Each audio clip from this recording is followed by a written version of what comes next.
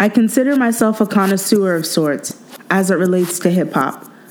One of the most important but slept-on parts of an album is the interlude. It usually happens so quickly you miss the message, but more often it leaves you wanting more. Interludes, by nature, are transformational and transitional moments.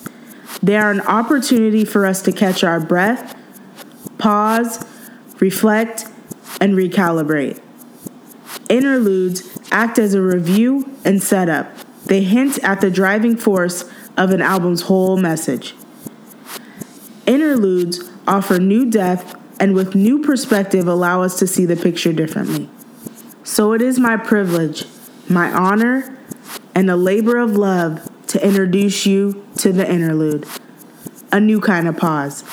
The podcast where our words in here match our actions out there, where our words reveal our experiences, where our words align with our intentions. Our words are the movement, and our goal is to invite our listeners to respond and act accordingly.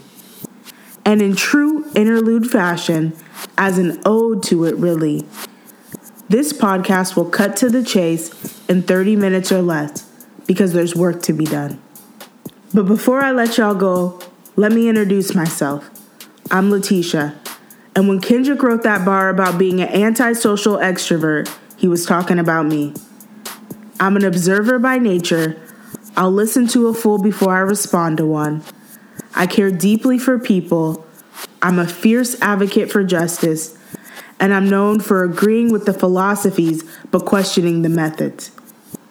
And if it matters, I have a master's degree in social work, and I'm in the process of becoming licensed. Letters behind the name aside, though, what's most important to me is that you see my heart. I promise to keep it 100, to be about it, and not just talk about it. So without further ado, I humbly present to you the interlude.